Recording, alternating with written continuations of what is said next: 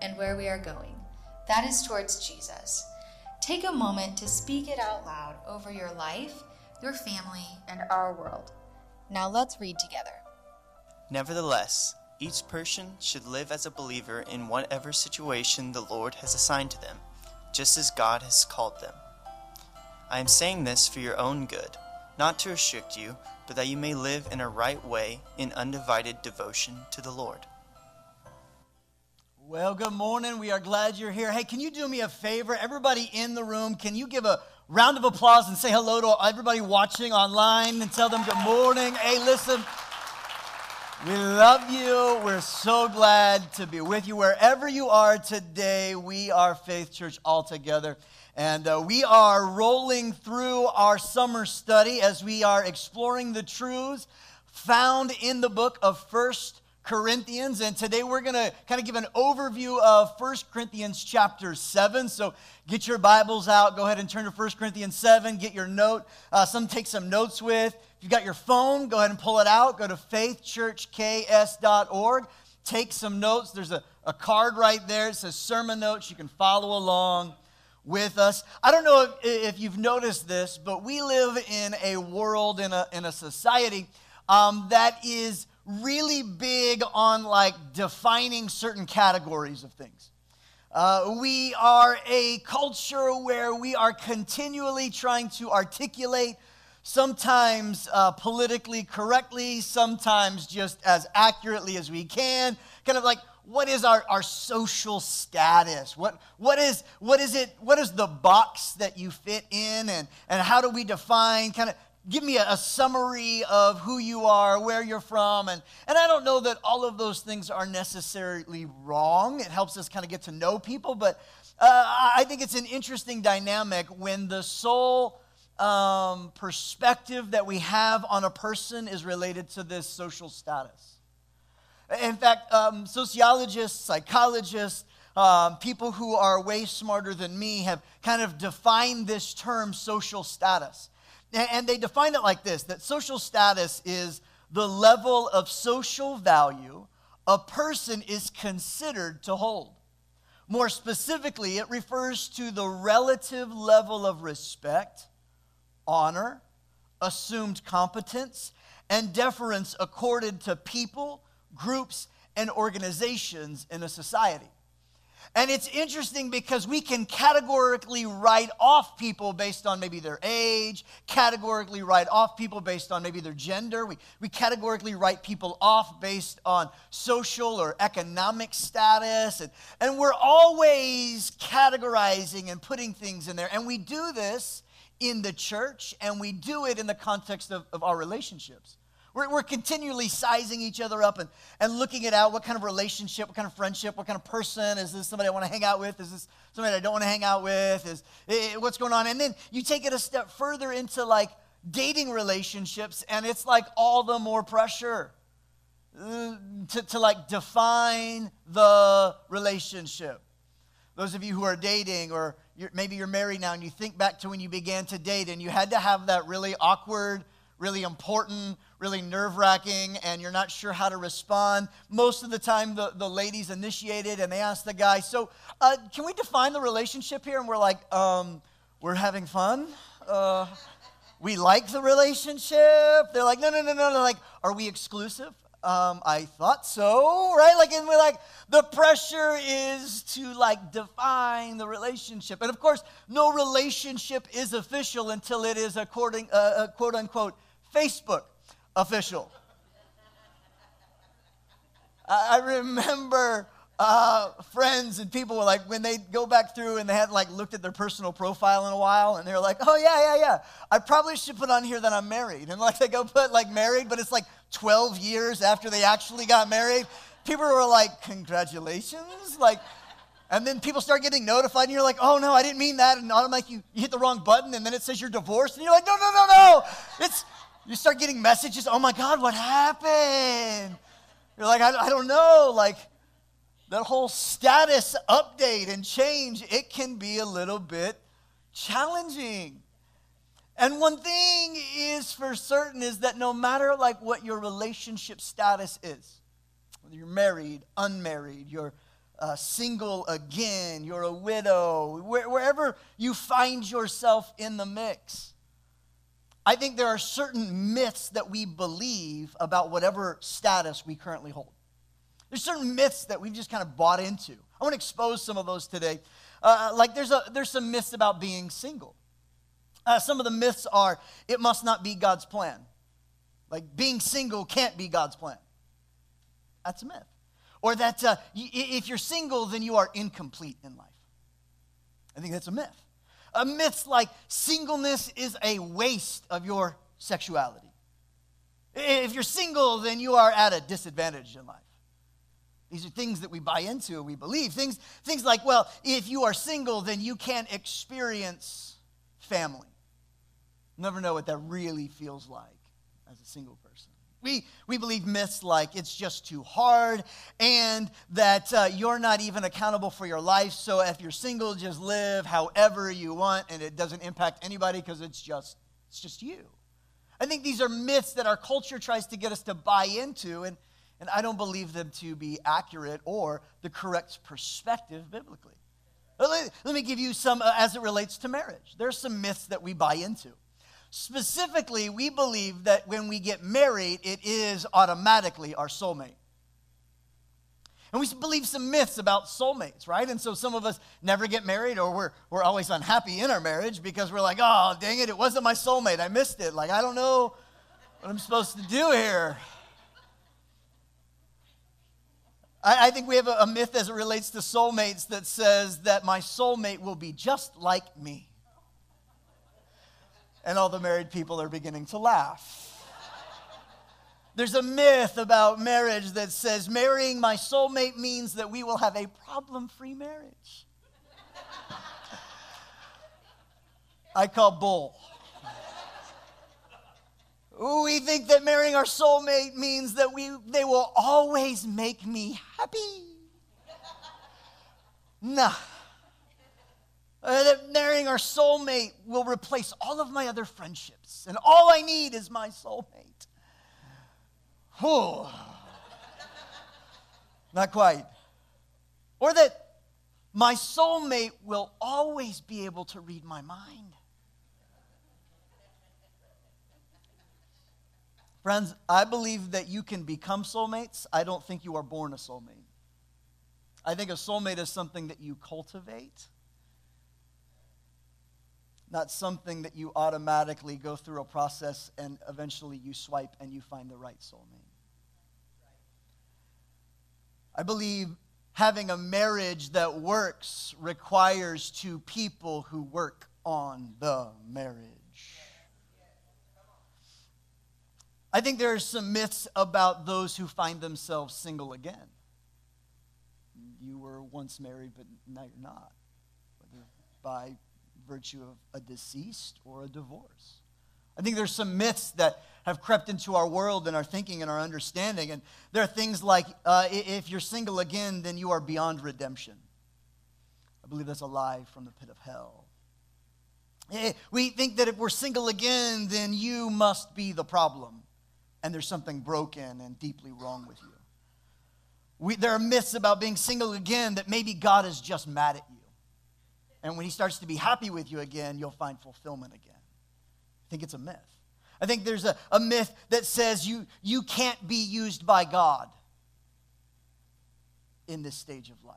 I think that's a myth. Or there's one that says you can't ever remarry. I believe that's a myth. I don't believe that to be true. In 1 Corinthians chapter 7, Paul addresses so many different relationship statuses. He addresses the married. He addresses the married who are married to somebody who isn't a follower of Jesus, but they're a follower of Jesus. He addresses those who want to be divorced. He addresses those who got divorced. He addresses those who find themselves single. He addresses those who find themselves engaged. He addresses all of these different statuses in a moment trying to help us understand. Now the first 6 chapters of 1 Corinthians, the Lord, or Paul is writing, and he's giving them some important doctrines, some truths that they need to understand, and really he's correcting some of their behavior and belief that was whack. And now in chapter 7, he begins a segment of things where he's now beginning to answer questions that they asked him. He's beginning to answer these questions. And there were some questions that they had for him, and Paul is beginning to give these pastoral advice and responses to some very specific questions that were being asked of the people in Corinth. And these questions relate to much of what we experience today in our world, today in our view, today in society overall. And I want to grab some key verses today to kind of give you a running big picture theme, rather than getting all caught up in the weeds of each one thing. I'm going to speak to each kind of stage of life, each status, no matter where you find yourself on the relational spectrum. I'm going to give us some truths, some practical things today that I think are going to help you do relationships well, whatever that looks like in your current season or status of life. But I do believe that it's important that we understand the big picture of what he's trying to help us understand collectively, which helps inform how we live individually. And so I want to start in 1 Corinthians chapter 7, verse 17. And then I'm going to read verse 20, 23, 24, and then verse 35 to kind of help frame the big idea of what I think Paul is wanting to communicate to the church today. Be quiet, Siri. Starting at verse 17. It says, nevertheless, each person, somebody say each person. Each person should live as a believer in whatever situation the Lord has assigned to them, just as God has called them. Verse 20, each person should remain in the situation they were whenever God called them. You were bought at a price, which, pause, no matter your status relationally, you were worth the life of Jesus.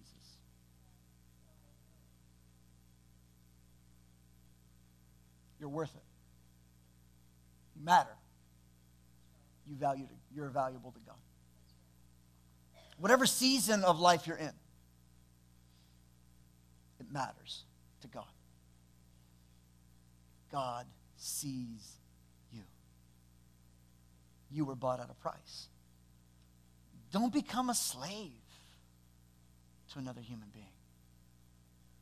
Verse 24, brothers and sisters, each person as responsible to God should remain in the situation, the season, the relationship status they were in when God called them. In other words, redeemed you. You experienced salvation. I am saying this for your own good, not to restrict you, but that you may live in a right way in undivided devotion to the Lord. Living with undivided devotion to the Lord. Here's the first thought I have for us today. First thing I want you to understand, if you're taking notes, you can write this down. And if you're not taking notes, steal a pen from your neighbor and write this down. And that's simply this. Number one, don't filter your life through categories of status.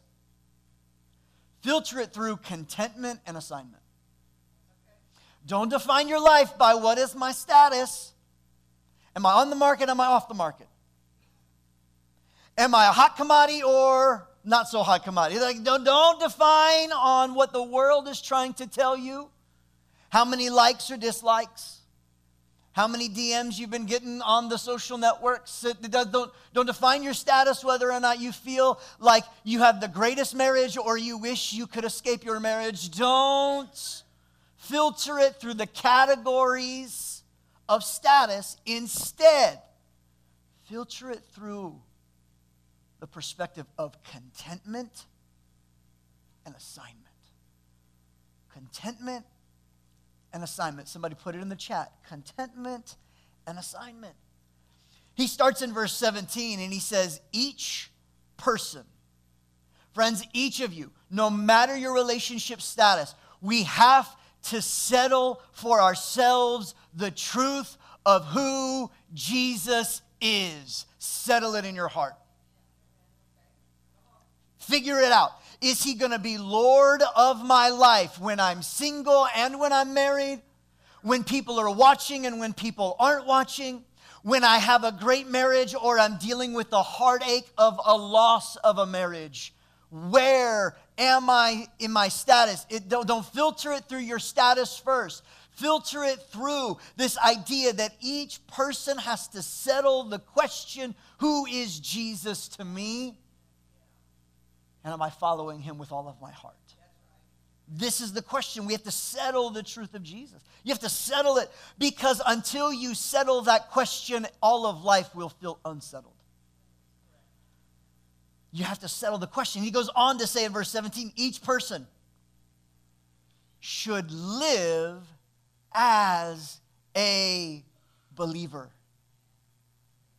As a believer. Live as a believer. So when you're at work and you are the boss, live as a believer. When you're at work and you're working for someone else who you think is a terrible boss, live as a believer. When you are living in a marriage that is wonderful or in a marriage that is bewildering, live as a believer. Whatever status you find with it, live as a believer. He's not saying live with perfect doctrine. He's saying live out the practice of your faith of who you believe Jesus is. So settle who Jesus is and practice your faith in your Christian ethic. This whole year as a church, our one theme is discovering what does it look like to practice our faith as a disciple of Jesus. Live as a believer. Don't sit on Sundays contemplating what you believe. Don't argue all day long about what others should believe or shouldn't believe. Don't get dogmatic about your doctrine. Just shut your mouth and live a life that does all the talking. Live as a believer. Live as somebody who's been transformed by the grace and the mercy of God. Practice your faith daily wherever you are, wherever you've been experiencing.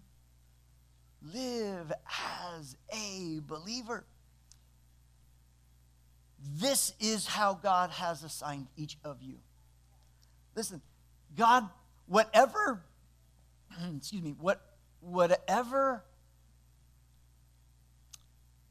season of life you are in, view it as an assignment from your King. I want a different assignment.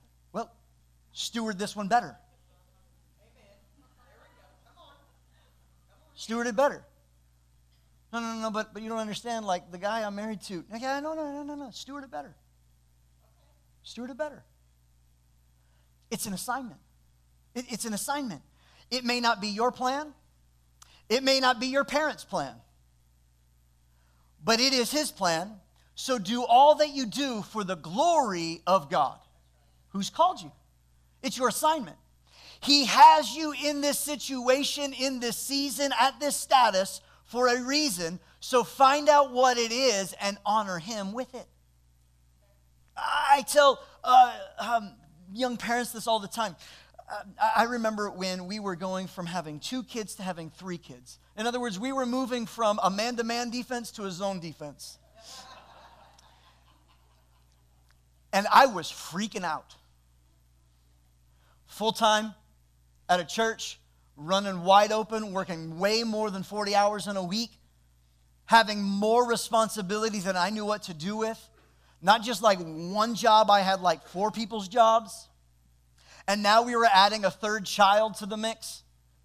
We didn't have a car big enough for 3 children, 3 car seats. Like the whole thing was messing with my mind. And the Lord took me to a passage in Scripture in Matthew where he talks about the stewards who were rewarded based on their talents. and how they stewarded what God gave them as a talent. And I remember sitting there thinking as I was reading that passage where it says, and God, or the master, it was a parable, he said the master assigned to each of them something to oversee and steward according to their ability. In other words, not everybody has the same ability. There are some people who have the ability to handle more than 2 kids. Some have the ability to handle more than 3 kids. God bless you. My wife and I both grew up in families with 6 kids.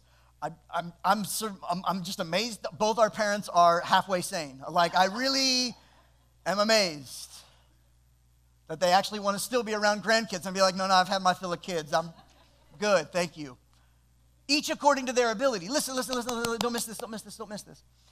Everything in your life that you are responsible for is in your life given to you by God as an assignment because he knows he can trust you to respond with your ability in that season, and it will be met as a response to his ability that he's already put inside of you. It's an assignment. May not be forever, but it's an assignment. But I want a different one. I know. I wish my assignment was different. I know. But it's still your assignment. In some way, shape, or form, God wants to work through you and in you and on you so that he gets the glory in your assignment. Do you view your relationship status as being stuck or as an assignment that you steward for your king? I'll say it again. Do you view your status as just being stuck or as an assignment that you are to steward for your king? You might find yourself in a season where you are a student in your parents' house. You're still in high school. Your homework, your chores, your response to the authorities in your life, that is yours to steward in a way that honors God. It's your assignment for the season. You're not stuck with the family.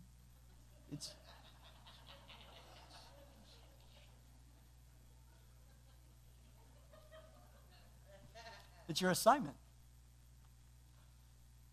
You might be single and in college and trying to hashtag live your best life. You're not stuck there. It's an assignment. Everything that you do in this season, God is holding you accountable for. Are you honoring your king with how you steward it? Or are you living selfishly? It's yours. You might find yourself in a season where the love of your life is no longer walking on this earth. You're a widow. You're not stuck in this life. There's breath in your lungs. There's still more for you to do for the kingdom of God. Are you stuck or are you stewarding this current status in a God-honoring way? It's your assignment. Recognize that you were called. And in your assignment, don't miss this, in whatever assignment you are in right now, there is grace that awaits you in that moment. Watch. 1 Corinthians 7, verse 7. I wish that all of you were as I am. Paul's talking about his singleness, his choice to live a celibate life. He says, I wish you all were more like me, right? Like, I ain't got to answer to nobody, right? Like, I ain't got to check in. It's 10:59. I ain't getting a text from Baby Boo asking me where I is. Like, I'm free. I wish you all were like me.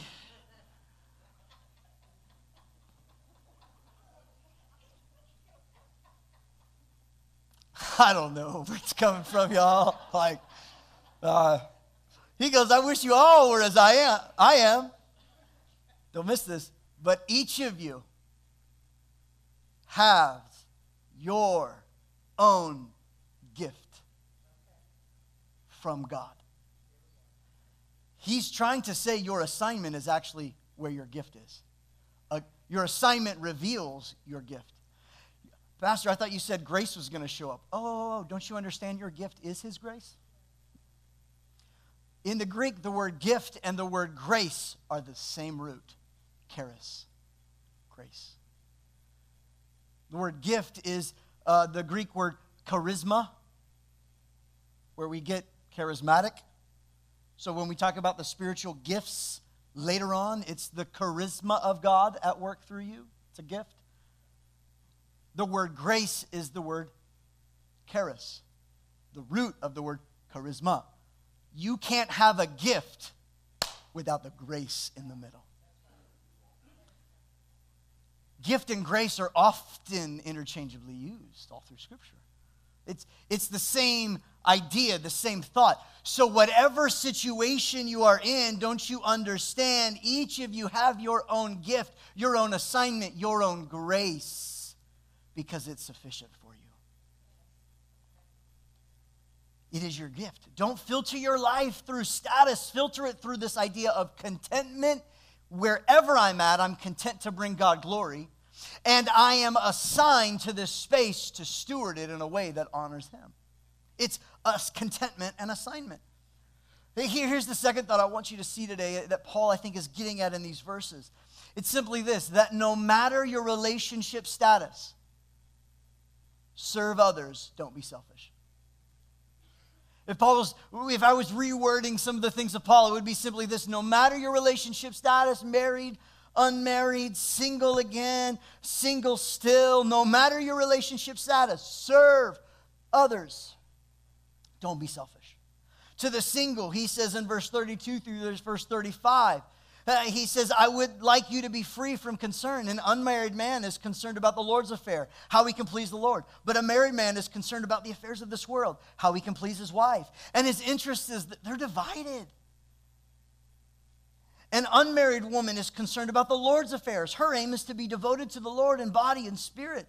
But a married woman has to be divided in her concern because of the affairs of the world. How can she please her husband? He goes in verse 35, I am saying this for your own good, not to restrict you, but that you may live in a right way, in undivided devotion to the Lord. In other words, if you are single, don't use your singleness as an excuse to be selfish in your life. Find a way to serve others. Honor God with your availability by simply serving His purpose for the season. Discover what it is and serve someone else. Author Sam Allberry says it like this: singleness, like marriage, is a good thing. It needs to be received appropriately and held in biblical perspective, as does marriage. Your singleness is not a curse. It may be a temporary assignment, or it may be a permanent assignment. That's up to you and the Lord. At the end of the day, it's about how are you stewarding it to honor Him. Whatever your status, serve others, don't live selfishly. It may be a temporary assignment, but it's still your assignment today. So serve and be content. Serve and be content. And can I just say to all you married folk and older folk, you can put yourself in whatever category you want on that one. Can we just stop with the so when are you getting married? As if that's the completion and the fulfillment of a young person or a single person's life. How about we just celebrate who they are and recognize the things that God has given to them and celebrate that season of life and not put pressure on people to fit into and to check a relationship box. Paul argues here very clearly, if you read the entire chapter, there's some people who are called to be single, and it's a good thing. They're not less than anything in the body of Christ. They have great purpose. He argues it's actually better. So can we just back off? Yeah, but I want grandbabies. Well, adopt.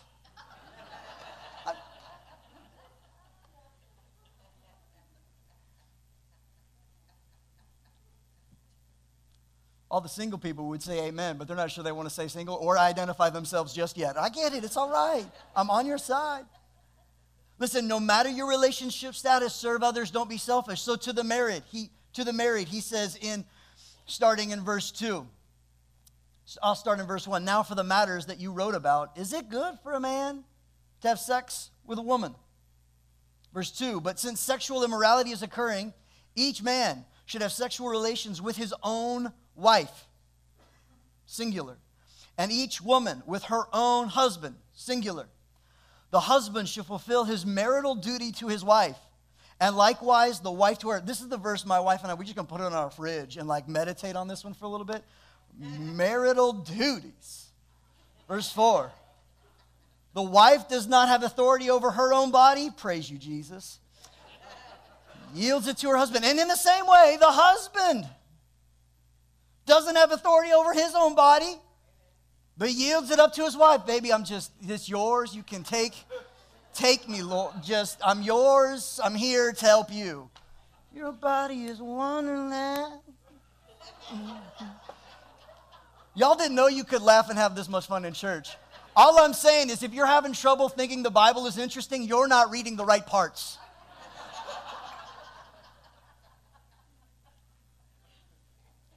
Do not deprive each other, except perhaps by mutual consent for a time, so that you can devote yourself to prayer and fasting.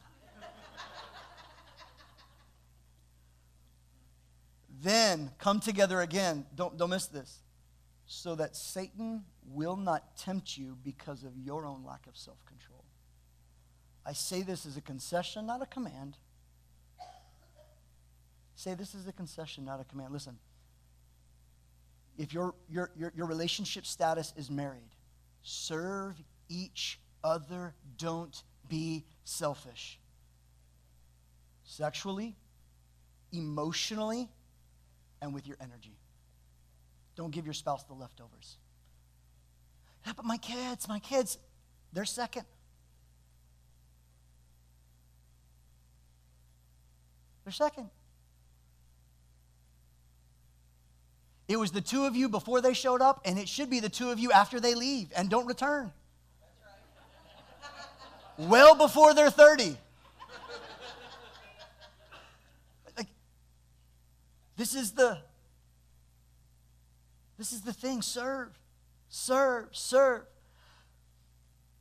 Listen,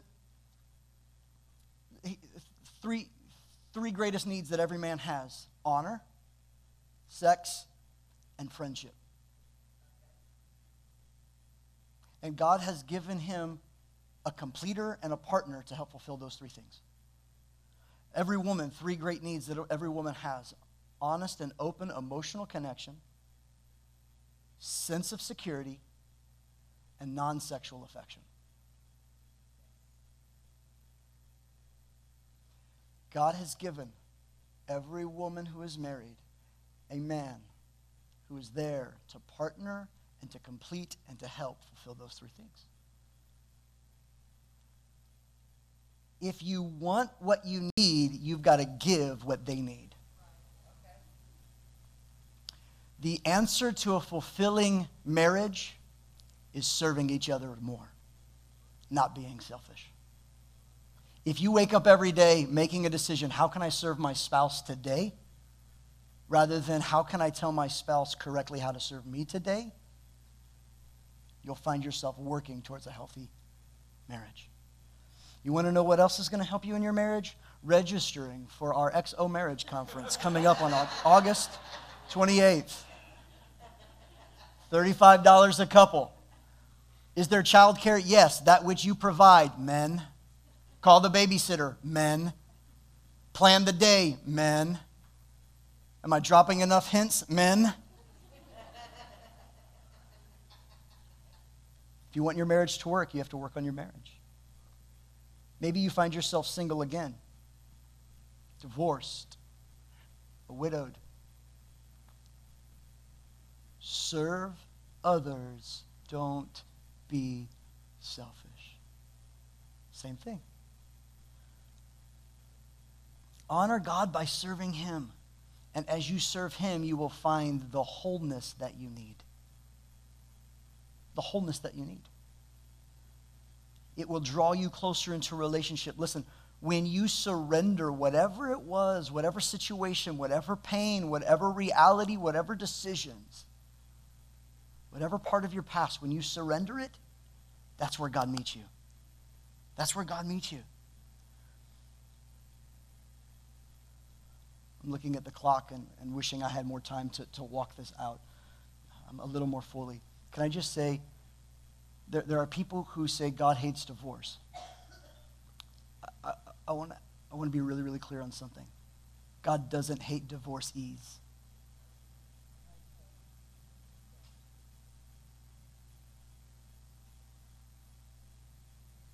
Divorce is damaging. It's true. And the reason God hates it is because of the damage that it causes on people's hearts. It's not that it's an unpardonable sin. I don't believe that. In fact, the language Paul uses in 1 Corinthians 7 as it talks about where it uses the word divorce, perhaps a better translation would be abandoned. If somebody's abandoned you, you need to either reconcile or you actually need to walk through the right process. Because if you go getting married or you start acting and doing married things with somebody, even though you were the one who was abandoned, legally, you're still married. And that's why it's like adultery.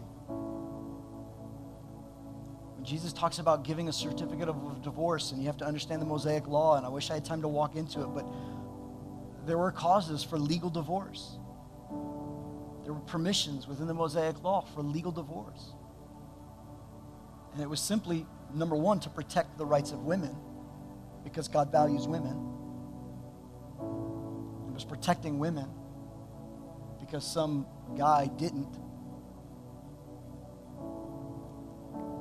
And I see it now on both sides. I sit with people who have been hurt or abandoned or rejected because a woman walked away and a guy's left sitting there holding on to all of the responsibilities in the home. I've seen it both ways. Divorce isn't the end.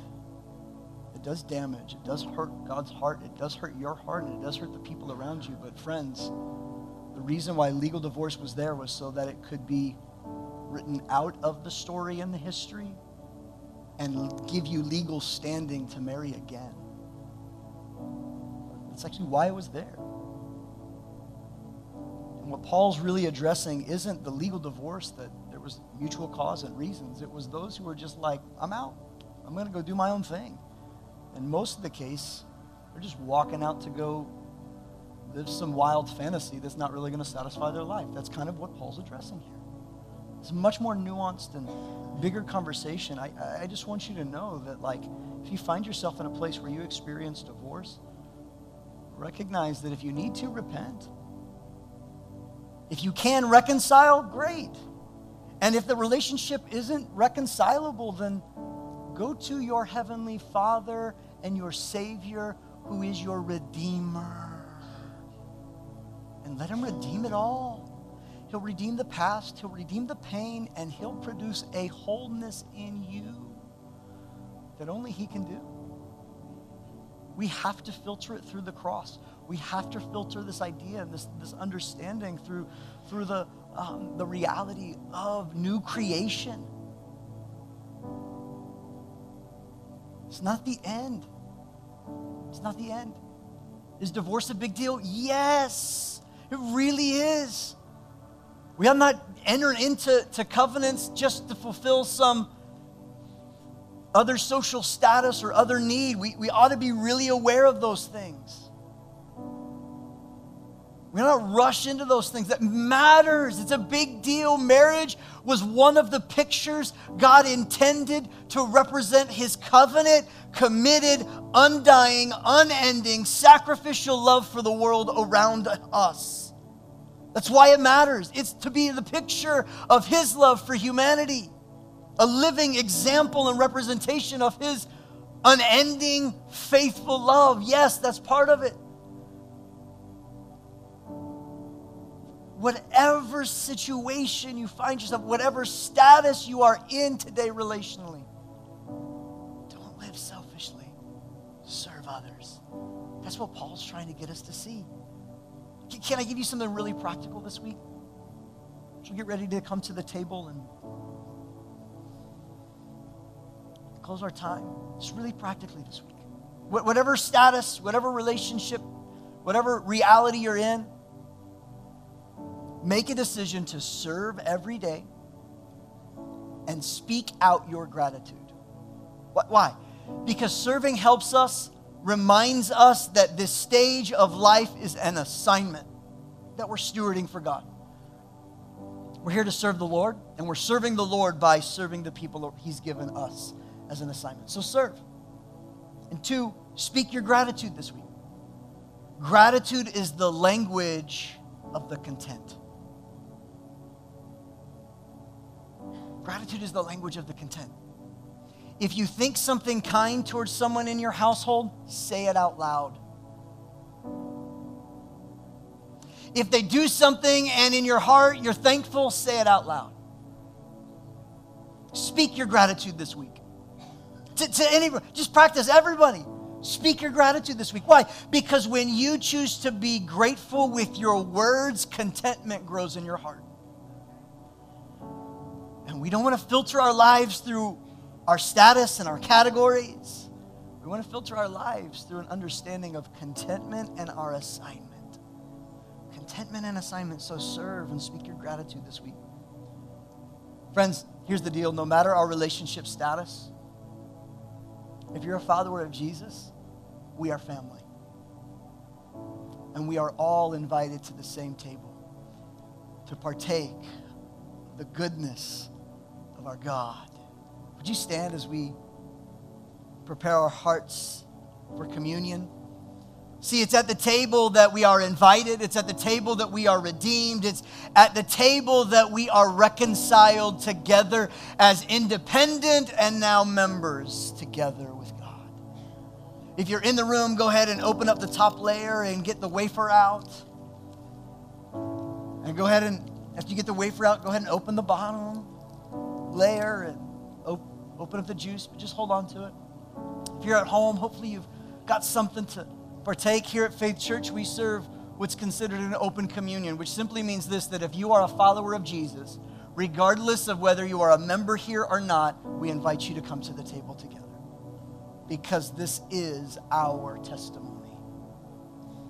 This is our statement of our faith, not in a denomination or an organization, but in a man, and his name is Jesus.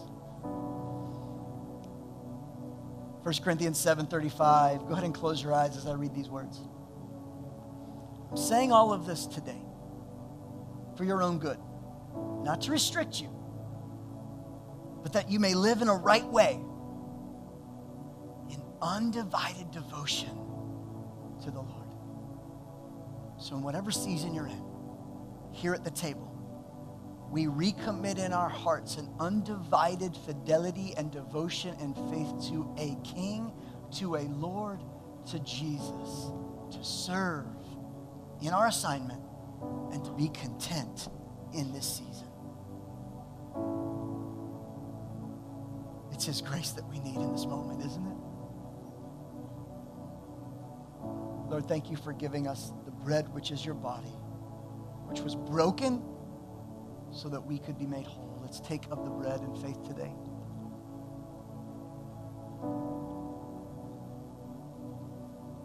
Lord, we thank you for the cup. The cup which represents a blessing, a covenant, a commitment, a forgiveness. And Lord, there is no relationship that's perfect, which means every relationship needs forgiveness at times. And Lord, you modeled what that looked like by dying and giving of your life first for us. We're thankful for this juice, which represents your blood, which cleanses us from our own sins. We take it in faith today. Let's receive of the cup.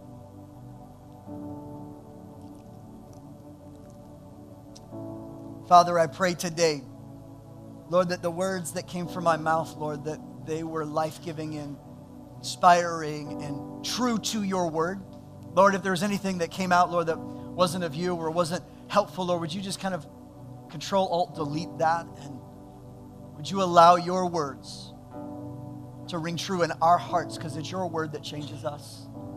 Lord, help us this week to recognize we have an assignment that we're supposed to steward and serve in, and that we have a decision to be content in gratitude, which helps us build out an undivided devotion to you, Jesus.